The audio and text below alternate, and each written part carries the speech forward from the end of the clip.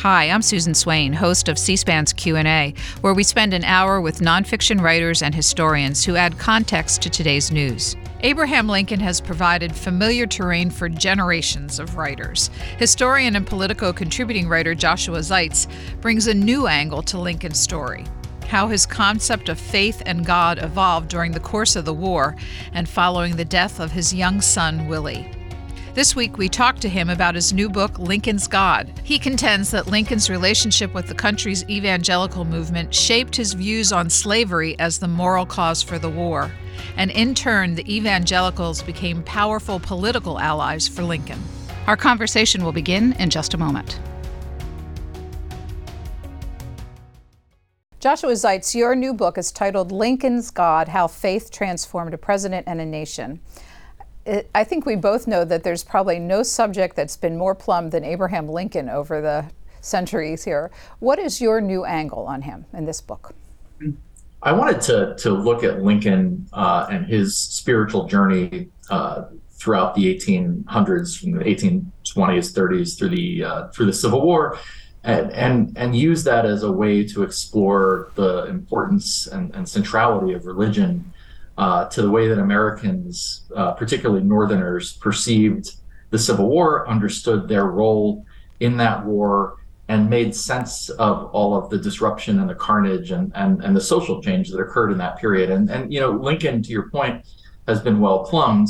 There's precious little you can find about him that hasn't been written on, although oddly enough, his relationship both with religion on a personal level and the churches on a political level is a really important part of his presidency that I think has been underserved. But you know, when you're thinking about Lincoln, he is at both, you know, in both ways, he's sort of an avatar for the 19th century in the United States, but he's also a classic iconoclast. And so looking at him and using him as the narrative pull through for that story seemed to me like it might be a compelling way to go about the topic. Do you contend that Lincoln's spirituality is important to the course of American history? Yeah, I think that, you know, Lincoln comes into the presidency as a pretty fervent non-believer, and in his last days, he's something of a believer, although again, in a way that's fairly iconoclastic. And I think that to understand his, two things: to understand his personal tolerance for the disruption, the pain, the violence that he had to oversee as president, understanding his spiritual journey is helpful and important, but also to understand how Lincoln pulled the North along, got people to at first support the war for Union, and then reconceptualize the war as a war to abolish slavery.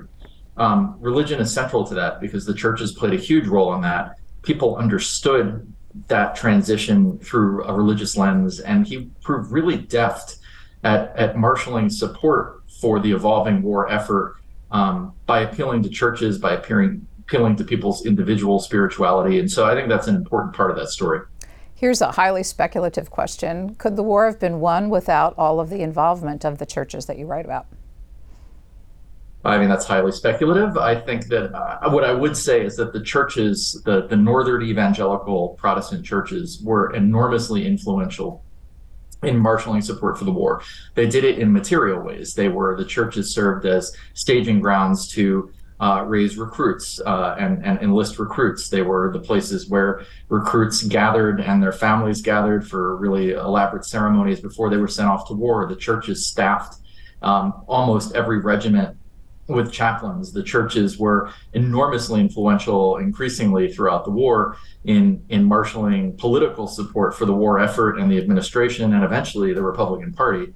And the churches also, you know, every Sunday, ministers helped to frame the war and help people make sense of it, make sense of the sacrifices that they were being asked to make.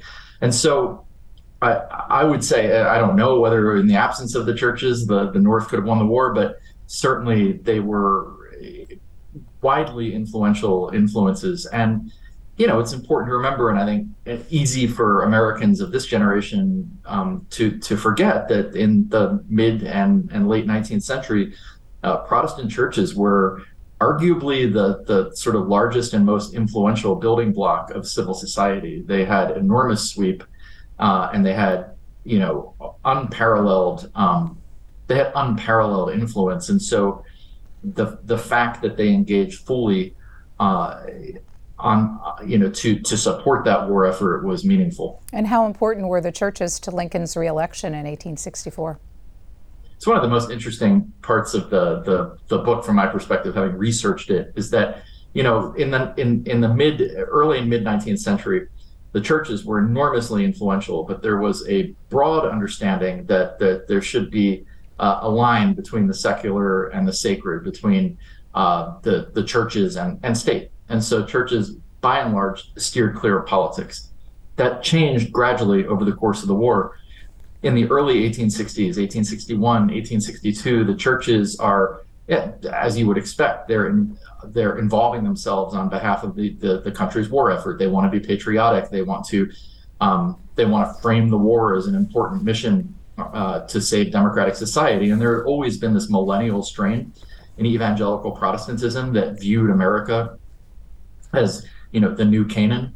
And so if you're going to protect, God's, new Canaan, you have to support the war effort. And so, but what's fascinating is that by 1863, 1864, the facts on the ground caused the churches to become entirely more political, because as the Democratic Party, the opposition party, splintered, and you had a kind of so-called war Democrats who supported the administration's war policies, although they were tepid on abolition.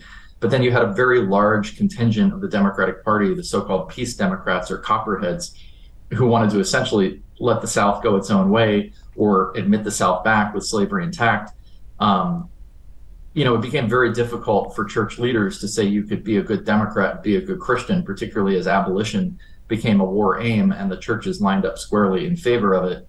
And so by 1864, the churches actually are quite political, and you have prominent lay and religious leaders actively campaigning for the Republican ticket and for Lincoln's reelection. You have ministers and lay leaders, individual churches, and Presbyterian synods, and Methodist circuits and Baptist associations openly endorsing the Republican ticket, telling people to be a good Christian, you have to vote Republican. So the church has become extremely mobilized on behalf of the Republican Party in '64. Now, could Lincoln have won without their support? Who knows? But he did win with their active and enthusiastic support. You earlier, penned a biography of Lincoln's two top aides, Nicolay and Hay. I'm wondering whether or not that set the seeds for this book. Did they provide enough information on this topic of Lincoln's spirituality to have you investigate further? No, very little. John Hay was a sort of irreverent character. I mean, I think he probably went through the motions of pretending to be a pretty good Christian, but I see very little in his, I've read a lot of I've read most of his papers. I don't see much in there to suggest that he was particularly devout. And I think Nicolay, the same. If they were privately so. It wasn't something that was effusive for them. So they didn't leave much record on this, which is interesting. Nicolay later felt that people had exaggerated Lincoln's, personal evolution, spiritual evolution. And I think it's one of those rare moments where Nicolay probably got it wrong. But it strikes me, and it's speculative, but it's probably not something that they discussed at length with him. The most interesting document in some ways that gives you insight into Lincoln's personal religious evolution was this scrap of paper he wrote, kind of 2 or 3 paragraphs. They later called it Meditations on the Divine Will, in which it's almost, he didn't keep a diary, but it's almost as though it were a lone diary entry. And it was written in 1862, and he's writing to himself and grappling with the question of what God's will was and what God expected of him. But they didn't discover it until after the war, and they seemed as surprised as anyone to find it in his trove of documents. So it doesn't seem likely that he spoke at length with them about it. As a researcher and a writer, what draws you back to this period? There are a bunch of things. I mean, I think that in this particular era, like in the era we're living in, there's a great amount of proximity, at least thematically, to the political acrimony and division of the 1850s, and then I find the 1860s and the constitutional and social revolution of the 1860s to be so deeply informative and important to us right now, which is something we could talk about further in this discussion. But as a researcher, one of the things I love about this period is that you can really access people's internal lives. I was trained as a 19th and 20th century American historian, and a lot of my original work was done on 20th century U.S. history, and I'll write on that again and still do. But people wrote letters back then, and they kept diaries, and they gave, you have this portal into people's interior lives. Now, for Lincoln, that is certainly less so, because he was, as he once said of himself, one of the most shut-mouthed men you could possibly meet, or maybe that was his law partner who said that of him. But the people around him were really prolific diarists, and if you take like Nicolay and Hay, they had a lifelong correspondence with each other, which gives us a great deal of insight into the events and actors of that day. But they also just were sparkling writers and conversationalists, and you got a real sense of who they were on a personal level. I think that's lost. People don't write letters anymore, and I'm not even sure how many people write deeply personal emails, and text messages are going to be lost to the ages for the most part. So it'll be really interesting to see how future generations of historians try to get the richness and depth that I can get, or a 19th century historian can get from that era, looking at historical actors today. I think it'll be a real challenge, and it may just be very difficult, if not impossible. Of course, to be able to understand his evolution, you start with his beginnings, and so I want to spend a little bit of time there. Tell me about Lincoln's birth years, his childhood years, growing up in his life with his parents and in Hardscrabble, Kentucky. Yeah, so Lincoln's born in Kentucky and then largely raised in southern Indiana, and then when he turns about 20 or so, they move to central Illinois. And his childhood is spent like many of his peers. He's raised by parents who are essentially subsistence farmers. They attempt to farm for the proto market a little bit, but this is a period before the great transportation revolution in the U.S., so there are no really good macadamized roads. There are very few canals by that point. There are certainly no railroads at that point. Bridges, other infrastructure. And so when you think about it, if you're being raised in that environment, you're farming, for subsistence, and you're largely existing in a barter economy, a cashless economy. You could try to farm commercially, but there's nowhere to bring, there's no method to bring your goods to market. Lincoln's father tried it once or twice, and it didn't work because it cost more money to move the goods than he made by selling it.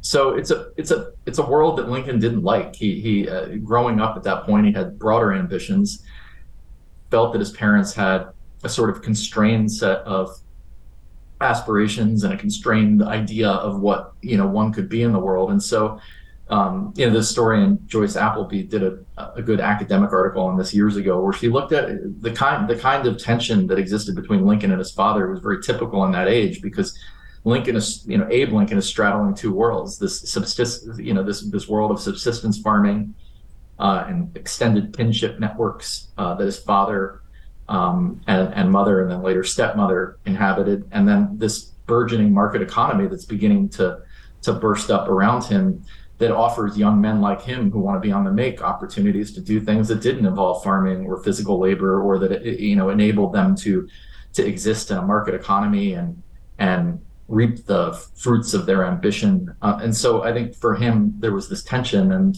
a dissatisfaction with the life that he lived as a young boy and young man, oftentimes bubbled over into a tension with his father, who lived firmly in that world and not in the world that Lincoln would eventually enter as a store clerk, as a surveyor, as a postmaster, as a lawyer, and a politician. I have 2 points I wanted to, before we leave that period. This was a fact that had missed my attention on the many Lincoln things I've read, that his father hired him out for manual labor. And you suggest that this gave him some perspectives on slavery. Well, that's what people have said. There's that I think that I would say less that it gave him perspectives on slavery, and it gave him more a sense of ownership over one's labor. So, Lincoln chafed under his father's control. In that period, young men weren't permitted to emancipate themselves effectively until they were 21, and so his father was able to lend him out for labor, and the wages would go to his father. And Lincoln found it unjust. There was somebody later said that Lincoln said, or somebody later remembered, and I don't frankly think there's any evidence of it, but that Lincoln said, I'm paraphrasing, but I know what it's like to be a slave because I was a slave for my father. I don't think he said it, but I think that if you look at the way in which he developed his anti-slavery convictions, they were far more rooted in kind of ideas of natural law and free labor and a free labor market than they were in any religious sensibility in the 1840s and 50s. And he firmly believed that people, deserved to benefit from the labor that they did, and that if you earned something through sweat and labor, it was yours, it wasn't someone else's. So I think it probably informed his ideas about that, but I don't think he ever saw himself as having been in any parallel arrangement to slavery. One other point from that period, you quote his cousin Sophie, who said that Abraham always had a natural idea he was going to be something.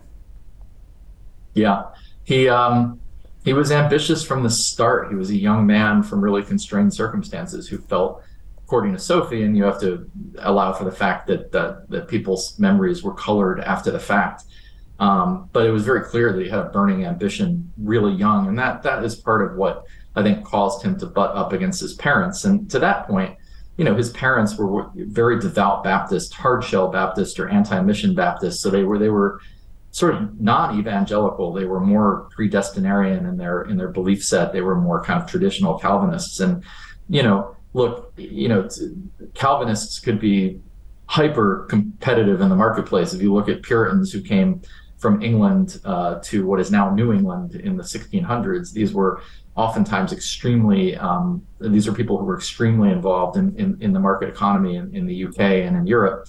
But the kind of Calvinism that his parents embraced had a sort of fatalism to it.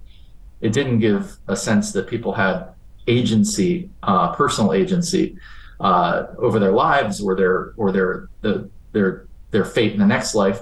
And it was a theology that made a lot of sense in a world where you really didn't have a lot of agency over your life. But Lincoln is embracing this vibrant market economy in which personal agency and ambition are thought to be rewarded. And certainly, Sophie's remark, if indeed she said that, because we have to take it on face value, it gives us a kind of a little bit of a window into young Abe Lincoln and what he wanted differently from his life. So he set out at age 22 to New Salem, Illinois.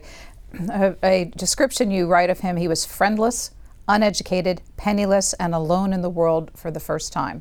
How did Abraham? He said that. It was his words. How did Abraham Lincoln reinvent himself? Yeah, New Salem is deeply ingrained in Lincoln lore, and he only lived there for about 5 or 6 years. It was this tiny little hamlet, but it was the first proper town he had ever lived in, and it seems to have attracted a kind of quirky, eccentric, and diverse group of people. I'm not sure why, but it was people liked him, and it was the place where he generally roomed and boarded while he was there. He never owned any property of his own, although he did at one point borrow money to try to buy a store with a friend, and that went bankrupt. But the townspeople sort of took him in. He got there. He was this very strange, lanky kid who was wearing ill-fitting clothes, and but it's there where he met people who got him, taught him how to get really engaged in serious books and taught him how to be a surveyor. It's there where he started to kind of study the law, and it's there where he first ran for the legislature. First time he lost, second time he won, but it gave him the confidence and the lift, and it gave him a pathway to break free of the world that his parents lived in. So it was enormously influential in his trajectory. And then the town disappears almost as soon as he leaves. He left, in the late 1830s to move to Springfield, which was the new capital. And he was a state legislator, and he moved, he set up a law office there. with a partner. And by the early 1840s, New Salem ceases to exist. But for that brief moment, it was almost like his spring training camp. It was a remarkable thing. It was in New Salem, you tell readers, that he began to read partisan newspapers, driving his development into an ardent and outspoken Whig. What did it mean to be a Whig at Lincoln's time? Well, the Whig Party was this sort of like big coalition that originally formed primarily in opposition to Andrew Jackson's presidency, and they were sort of appalled by the militarism of it, the treatment of Native Americans, the expansionist aspirations of the Democratic Party, and they were mostly, they called themselves the Whigs, fashioned after the English Whig opposition party, because they really, in the same way that English Whigs were effectively opposed to the overexercise of royal and executive authority, they also viewed Andrew Jackson as somebody who was far outreaching or overreaching the constitutional scope of his authority. But there was a coherence to what they liked. The historians used to say Democrats wanted to expand the United States over space, meaning they wanted to take the U.S. from the East Coast all the way to the West Coast and all the way down to Mexico, whereas Whigs wanted to expand it over time. And what they meant by that is that Whigs really believed in investing in material progress. So they were big supporters of what was then called internal improvements, which today we would call infrastructure. So it was infrastructure week for the Whigs. Every week they liked to build roads and railroads and bridges. They liked to open up new markets and create opportunities for people to participate in a market economy. They were fervent supporters of nascent public education and just education in general. They believed that America was in a state of forward social progress. And they tended, although there was at that point no clean division religiously in political life, that they were sort of called the Christian Party, or fashioned themselves as the Christian Party, because they tended to be heavily engaged in social reform movements, everything from, again, public education to temperance to Sabbatarianism in some cases. And they supported an active role for Protestant religion in public life, in as much as it informed morality and priorities. So it was, for somebody like Lincoln, who wanted to make this transition from a subsistence world, of subsistence farming, to becoming a white-collar professional, as we might call it today, in a new market economy, it made a lot of sense for him to gravitate to that. And he was an ardent Whig. He was a Whig till the end, and in fact, he was pretty late in acknowledging that the Whig Party had died by 1854. He was late in becoming a Republican, relatively speaking. While Lincoln is developing, there is a great religious revival sweeping the country.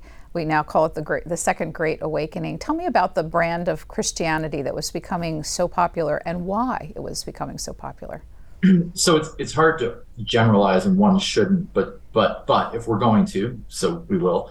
The Second Great Awakening draws millions of Americans, North and South, to either new churches or older churches that are kind of reinventing themselves. And there are a couple of broadly speaking, a couple of strains to this. These churches tend to emphasize the agency of the individual in deciding to become a Christian, accept Christ into his or her life, and secure salvation in the next world, which is quite a bit different from the Calvinism that many Northerners that had grown up with, or that somebody like Lincoln had grown up with, where there was a real predestinarian type of strain to those churches, particularly Presbyterian, Baptist, and Congregationalist churches. So that changes, and people come to believe that they have a great deal of personal agency in securing their own salvation and election. I think second, there's a feeling that one can have a really personal relationship with Christ. I'm Jewish, so I'm speaking in fairly broad terms, and I always preface by saying that I think a lot of my Christian friends and Christian readers probably have a stronger grasp on how to explain this, but I think than I do intuitively. But there was a sense, particularly among say old school Presbyterians or Calvinists within the Baptist and Presbyterian movements, that God was a sort of distant and unknowable God. For evangelicals, there was a personal relationship with Christ that was deeply felt. And I think the third thing is it's a hyper democratic type of movement. And I mean that in a couple of ways. So remember that this is all happening as the country is also transitioning from being fairly elite-led, an elite-led republic, basically, in the 1780s and 90s, to a hyper-democratic society by the 1820s and 30s, both on an economic and politics small p level. And just as you're getting a heightened competition between political parties, which didn't exist in the 1790s in any real fashion, you're also getting competition between these new rising denominations. And so the Baptists, Methodists, New School Presbyterians, Disciples of Christ, and tons of other offshoot denominations, and even denominations within denominations, or movements within denominations, so different movements within the Baptist and Presbyterian churches, they're competing to fill pews. They are trying to capture this incredible religious sensibility. They're staging revivals and prayer meetings and trying to draw people to their own churches. So you're getting like literal democratic competition for churchgoers, but you're also getting doctrinal democratization, where people both can shop for the type of denomination that appeals to them, and these churches and these evangelical churches are also adjusting the theology to meet popular sentiment. And this is a world in which people want to feel control. Like, this is a rising democracy and a rising market economy. And at the same time, you're getting the democratization of the churches. And European visitors to the US often noted that these things were happening at the same time. They couldn't quite get their head around it. Like, what did it all mean in a coherent way? But you're getting a democratization of politics, democratization of the economy, and a democratization of churches, and it's all happening at the same time. Now, one statistic that stood out to me from this section: when Lincoln was born, there were 46 urban areas in the United States, and by 1860, when he was elected, 400 urban areas. So the pace of growth and change was just something we can almost not comprehend today. So what? I would just remind people that urban meant about 2,500 people, but it was still urban. So yeah, right. It was urban. Like, listen, if you've ever lived in a farming community or in a really rural area where you're not anywhere near your neighbors, and then you move to a small town with 2,500 people, it's a difference. What did Lincoln think of this expanding evangelical movement? He was pretty indifferent to it for the greater part of his young adulthood. There is no evidence that he ever. Well, I mean, there's evidence to the contrary. He purportedly was a religious scoffer, and a fairly open one, in the 1830s, and so much so that his friends were really concerned that this was going to hurt his political career. He purportedly had written a tract, a kind of irreligious tract, attempting to disprove the divinity of Christ. Whether that happened or not is an open question. We'll never know. But these rumors dogged him in his first race for the state legislature in the 1830s, and they dogged him in his race for Congress in 1846, when it was his sort of bizarre misfortune as somebody who really marched to the beat of his own drum and was not religious. It was his bizarre misfortune that his opponent that year was Peter Cartwright, a Democratic nominee and former state legislator, who also happened to be a Methodist minister and one of the most renowned circuit riders in the Midwest. And it was a problem for Lincoln that he was seen as a religious scoffer. And so he learned to be fairly tight-lipped about this. And we know that as late as 1858, the local Presbyterian minister in Springfield, Illinois, or one of the Presbyterian ministers in Springfield, who was the minister at the church where the Lincolns rented a pew, mostly in deference to Mary Todd Lincoln, he attempted to convert Lincoln. He would later say that he managed to do it, but one of Lincoln's friends said that the minister tried and just couldn't. And there's nothing in the public record or private record to suggest that Lincoln had any real sense of religiosity before he went to Washington as president. We're at the halfway point of our conversation about Lincoln's God with author Josh Zeitz. Josh, let me ask you, we're going to fast forward. You mentioned 1858, and that was the year that Lincoln really catapulted to national attention with his failed Senate bid against Stephen A. Douglas. You say that by this point, regarding the slavery question, he was a man on fire, a very different sort of politician from the one he had formerly been. So how did he approach the question in his campaign for office in 1858? And how did that continue to develop as he sought the presidency? So it's interesting. Lincoln came home from his one term in Congress in 1849, and he was a sort of washed-up politician. His term in Congress had been fairly unsuccessful. He didn't run for re-election because there was an agreement among Whigs in that district. They would rotate, but he probably wouldn't have been reelected had he won. And he basically retired from politics for 5 years, and then he is reawakened in 1854 by the Kansas-Nebraska Act, which effectively abrogated the old Missouri Compromise and opened northern territories to slavery. And he was what you would call a single issue politician. He had lots of ideas about lots of things, and he was very Whiggish in his politics, but he was mostly animated by his opposition to slavery. And what makes him so interesting and different from many of his new colleagues in the newly formed Republican Party, which was founded in opposition to slavery, is that he comes at it from a sort of from a natural rights and economic point of view. He's deeply offended by slavery. He finds it repugnant. He's personally offended by it, but it's not driven by any religious conviction because he had almost no religious conviction at this point. And whereas for other people like Salmon P. Chase or Joshua Giddings, really hardcore anti-slavery politicians who are coming at this from a deep sense of religious offense, for him, slavery is a sin. It's a sin in the sense that it denies people their natural rights. It denies people their economic rights. He's really offended that people are being pressed into labor and not being able to enjoy the fruits of that labor, and that they're denied their basic, what you would call sort of almost like the types of rights that natural rights that Thomas Paine might have described. But there's no sense of religious outrage in the way that other Republicans brought to the debate. If you were to read the texts of the 1858 Lincoln-Douglas debates, how many times would he have invoked God?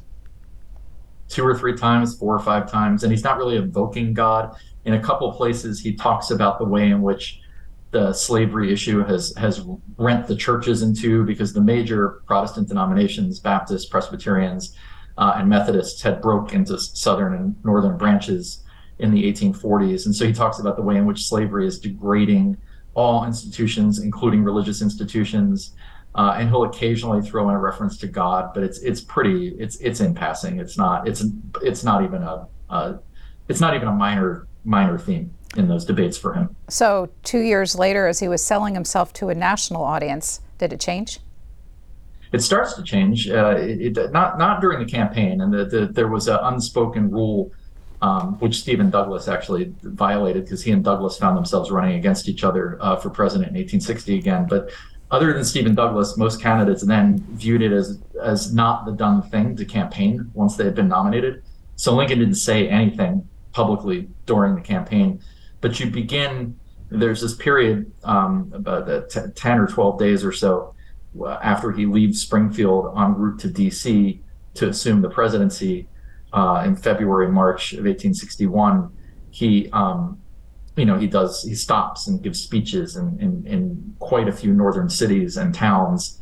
Some were more formal than others, but you see references to the Almighty creeping into these speeches, and references to sort of divine will and what's expected of him and the nation in this moment, of real tension. And there's the famous speech he gives before boarding the train in Springfield to his neighbors, where it's a farewell, and that one has some fairly religious overtones, and it's really sentimental, because he viewed Sangamon County as the place that had really made him who he was, and he was bidding farewell to these people. But you begin to see it then, and we can't really tell whether that was meant as a nod to people's religious sensibilities, or whether it was a feeling that was swelling up in him. It's hard to say, but it's really the first moment when you see him start to invoke religious language and themes in his public speeches. So he's elected, the southern states secede, the first shots are fired at Fort Sumter,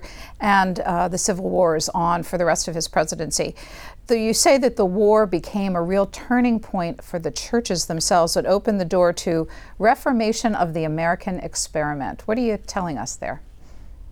Yeah, the churches, the evangelical Protestant churches had always, or have for quite some time, for decades, had viewed, I think I said this, America as sort of God's new Canaan, and they viewed it as their mission to help kind of establish 1,000 years of peace that would precede Christ's second coming.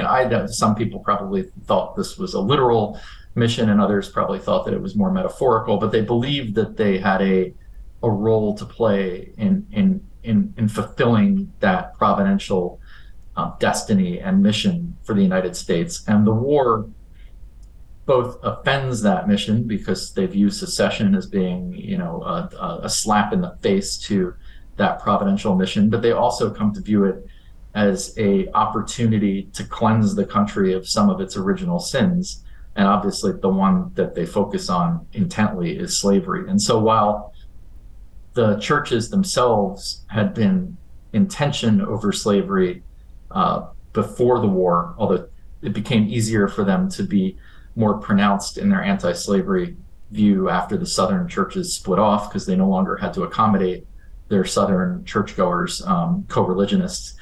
The war itself really catalyzes a movement within the major evangelical churches to embrace emancipation as an aim and outcome of the war, and the churches kind of get there way sooner than they get there sooner than the politicians, and then they try to push the politicians in that direction. And their congregants.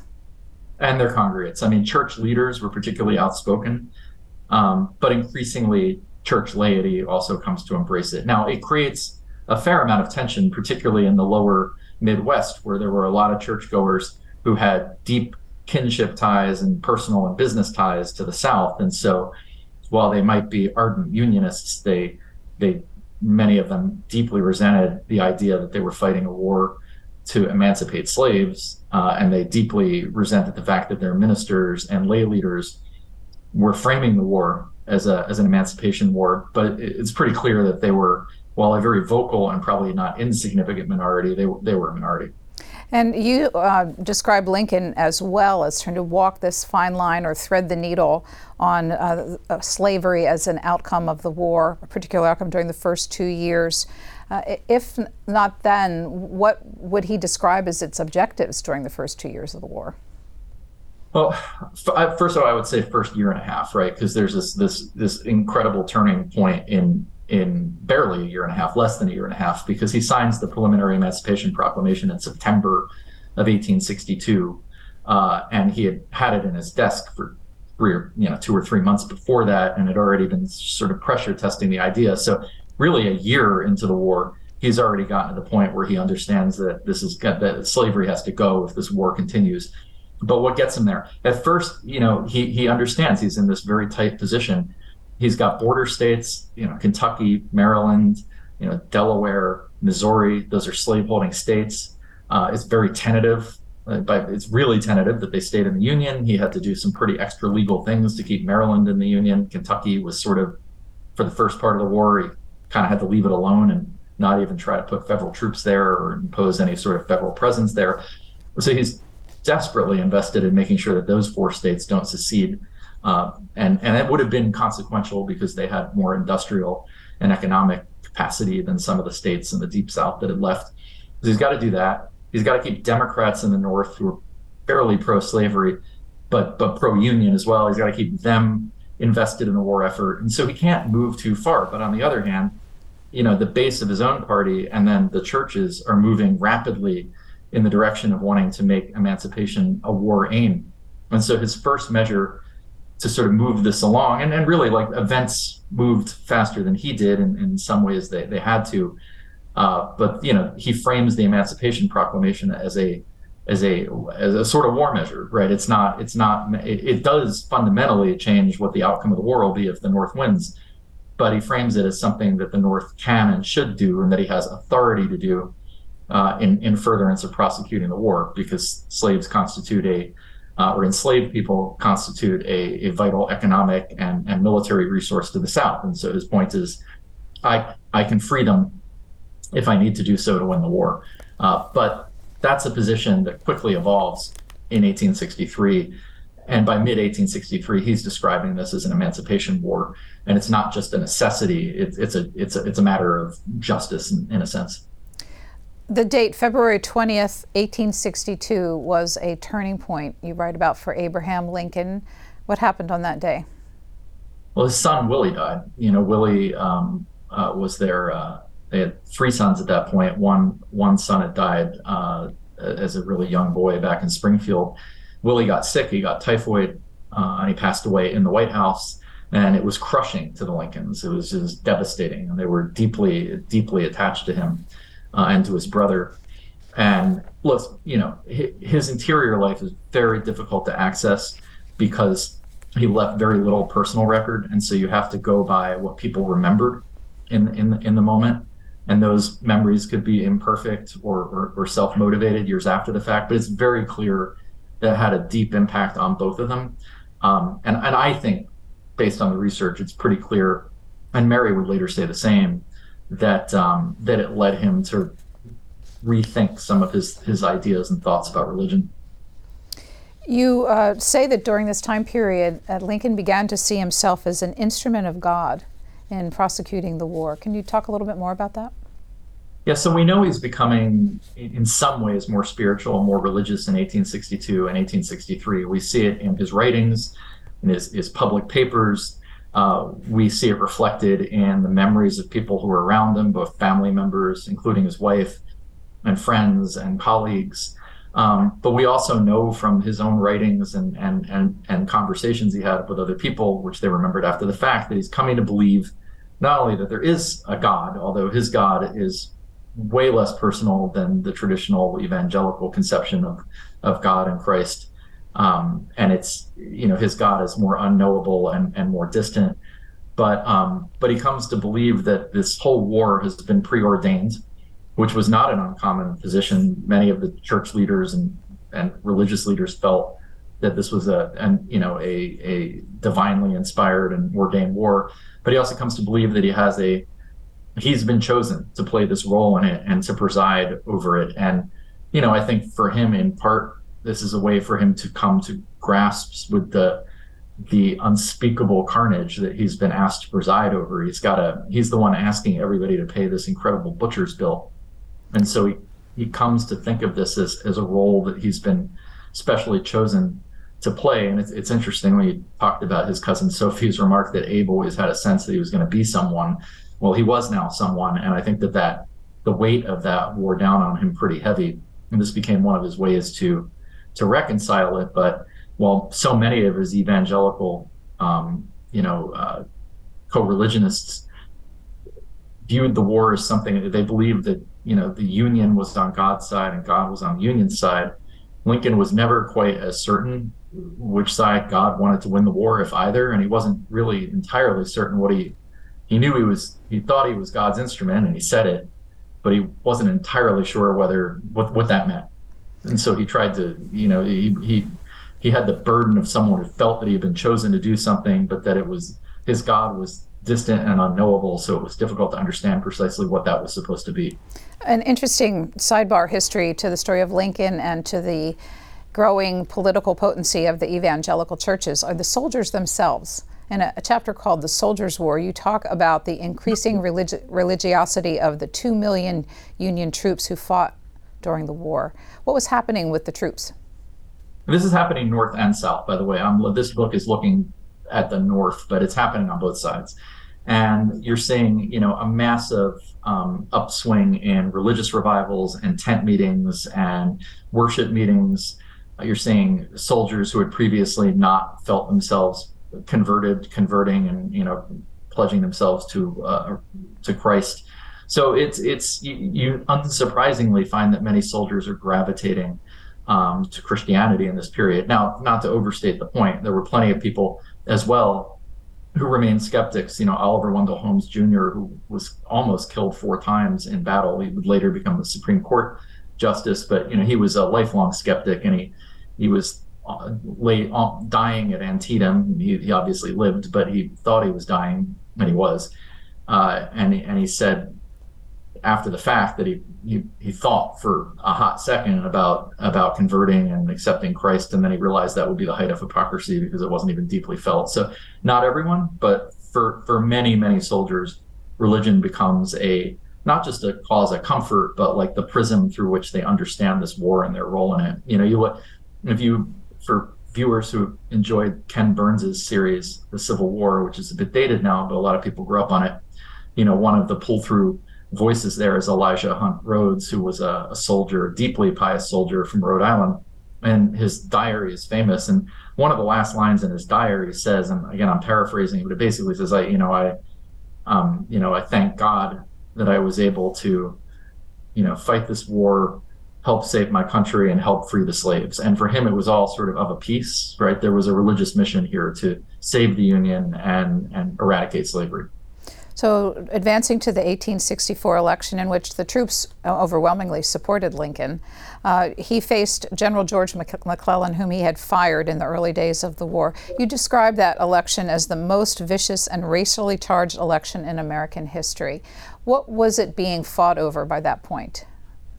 I mean, the Democratic Party at that point, for the Democratic Party, the war had been fought to. It was trying to do this in a politic way. At that point, the country was deeply divided. The North was deeply divided, but more like on a 60-40 basis.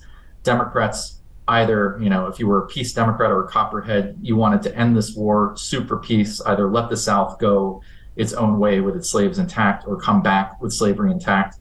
And even many war Democrats deeply resented the fact that the war had been refashioned into a war for emancipation rather than a war to save the Union. And it was a deeply racist campaign. The campaign that the Democrats ran against Abraham Lincoln was probably, with maybe the possible exception of 1868, but it was probably the most racially vicious campaign ever waged for the presidency in the U.S. Imagine George Wallace to the 100th degree. It was that bad. And Lincoln would later note to John Hay, his aide, that it was a really weird thing that, he regarded himself as a pretty easygoing and mellow guy. And he said it's a sort of singular thing that despite that, the fact that I'm not a particularly controversial person or that I don't court controversy or acrimony, that every campaign I've been involved in, except for my first election to Congress, has been marked by this kind of real acid tone and viciousness. And I think he really disliked it.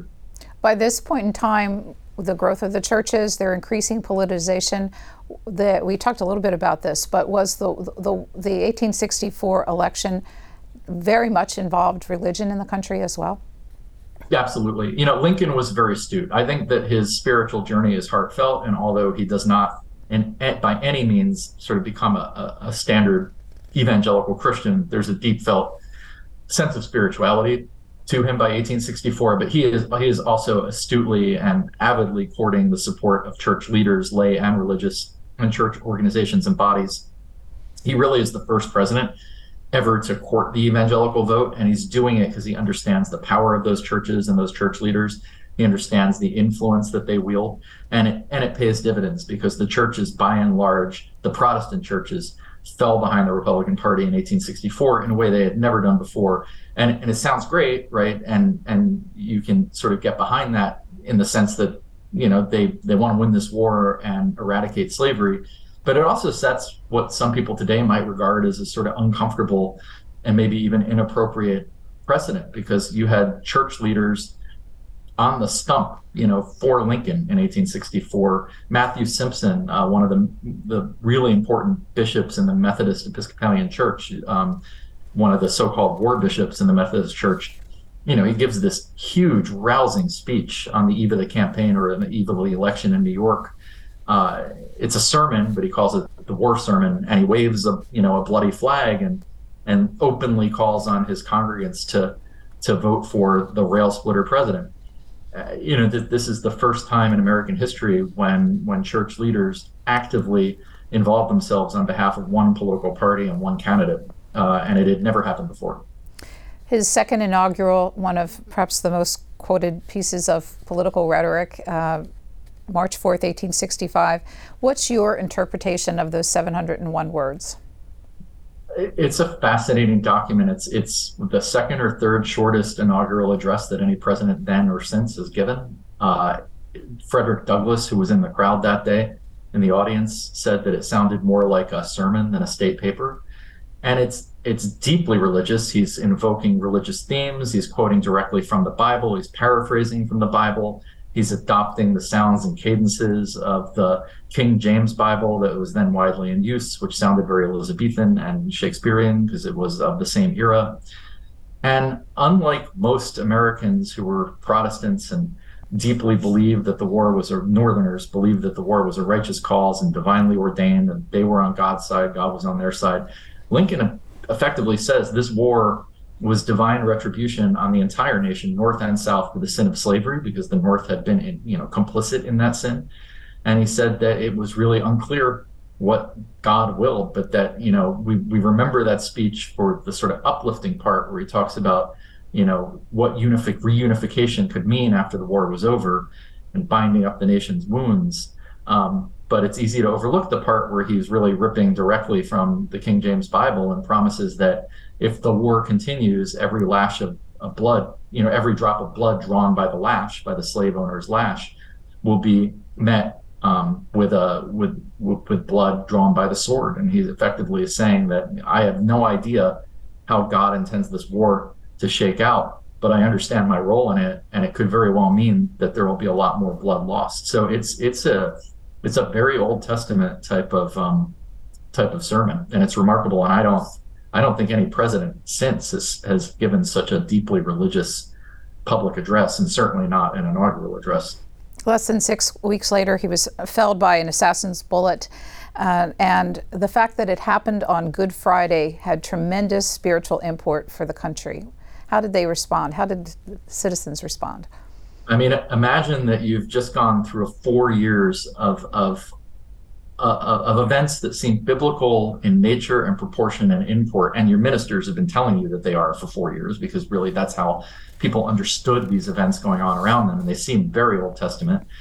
And then this leader who was emancipated, or I would argue that slaves played the predominant role in emancipating themselves, but on paper at least, like Lincoln has presided over the emancipation of 4 million enslaved people.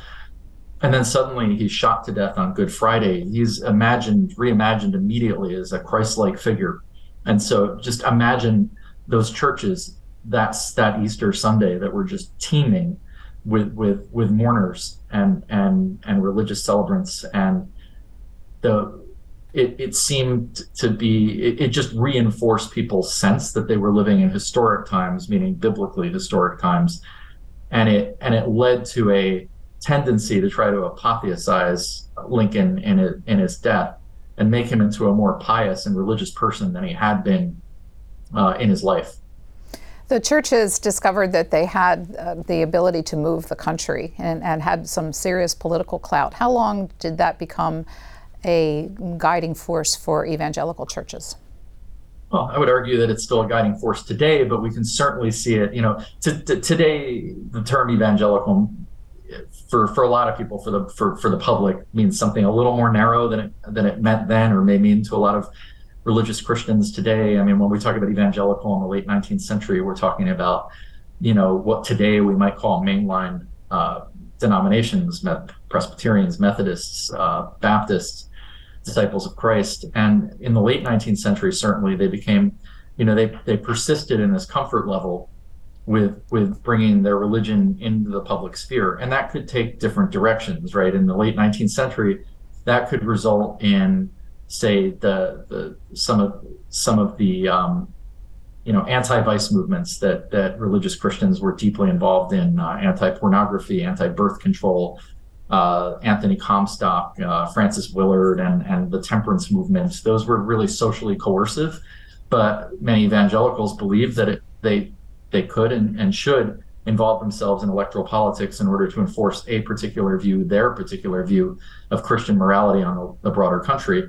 And that put them up against a rising generation of Jewish and Catholic immigrants, many of whom held different ideas about things like alcohol. But at the same time, you could also see that on the left, the social gospel movement within the Protestant churches in the late 19th, early 20th century was deeply involved in progressive politics and in causes like labor reform, health and safety, women's rights, children's rights in the workplace. And so you could see Christians both on the left and right way more comfortable by the late 19th century involving themselves in electoral politics as Christians on behalf of their churches than would have been the case before the war. And I'd argue that's an enduring legacy of the way that the war impacted the churches. One thing that I try to talk about in this book is that, Christianity and religion generally was a real important prism and framework that people applied in understanding the war, making sense of it, and trying to reconcile themselves to the cost they had to pay during it. But at the same time, that the religion was an important element of the war. The war also influenced religion and changed the way that American Christianity operated on both an organizational and theological level. And how about for national politicians? Well, you never again could ignore the churches. I mean, this became, I think that there was a recognition, after the Civil War, that the churches themselves were powerful institutions that did not exist apart from politics, and that you had to regard them as an important constituency that you courted and whose concerns you took seriously, which obviously persists today. And again, that crosses a lot of lines. So it's not just true of evangelical Christians today. Sure, but it also stands in contrast to the concept of separation of church and state.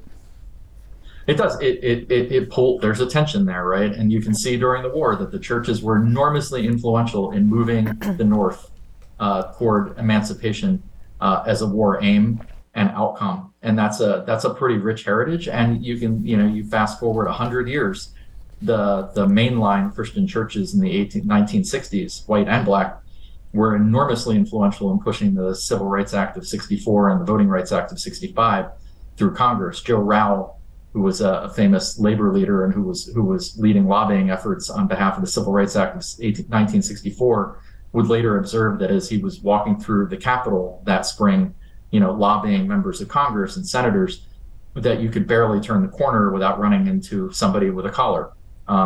So the churches, there's a tension, right? Like it can be a pretty righteous thing when the churches involve themselves in politics on behalf of a cause that people can broadly support or get behind. But then it can also have the opposite effect, where it breaks through that line in ways that should cause people discomfort.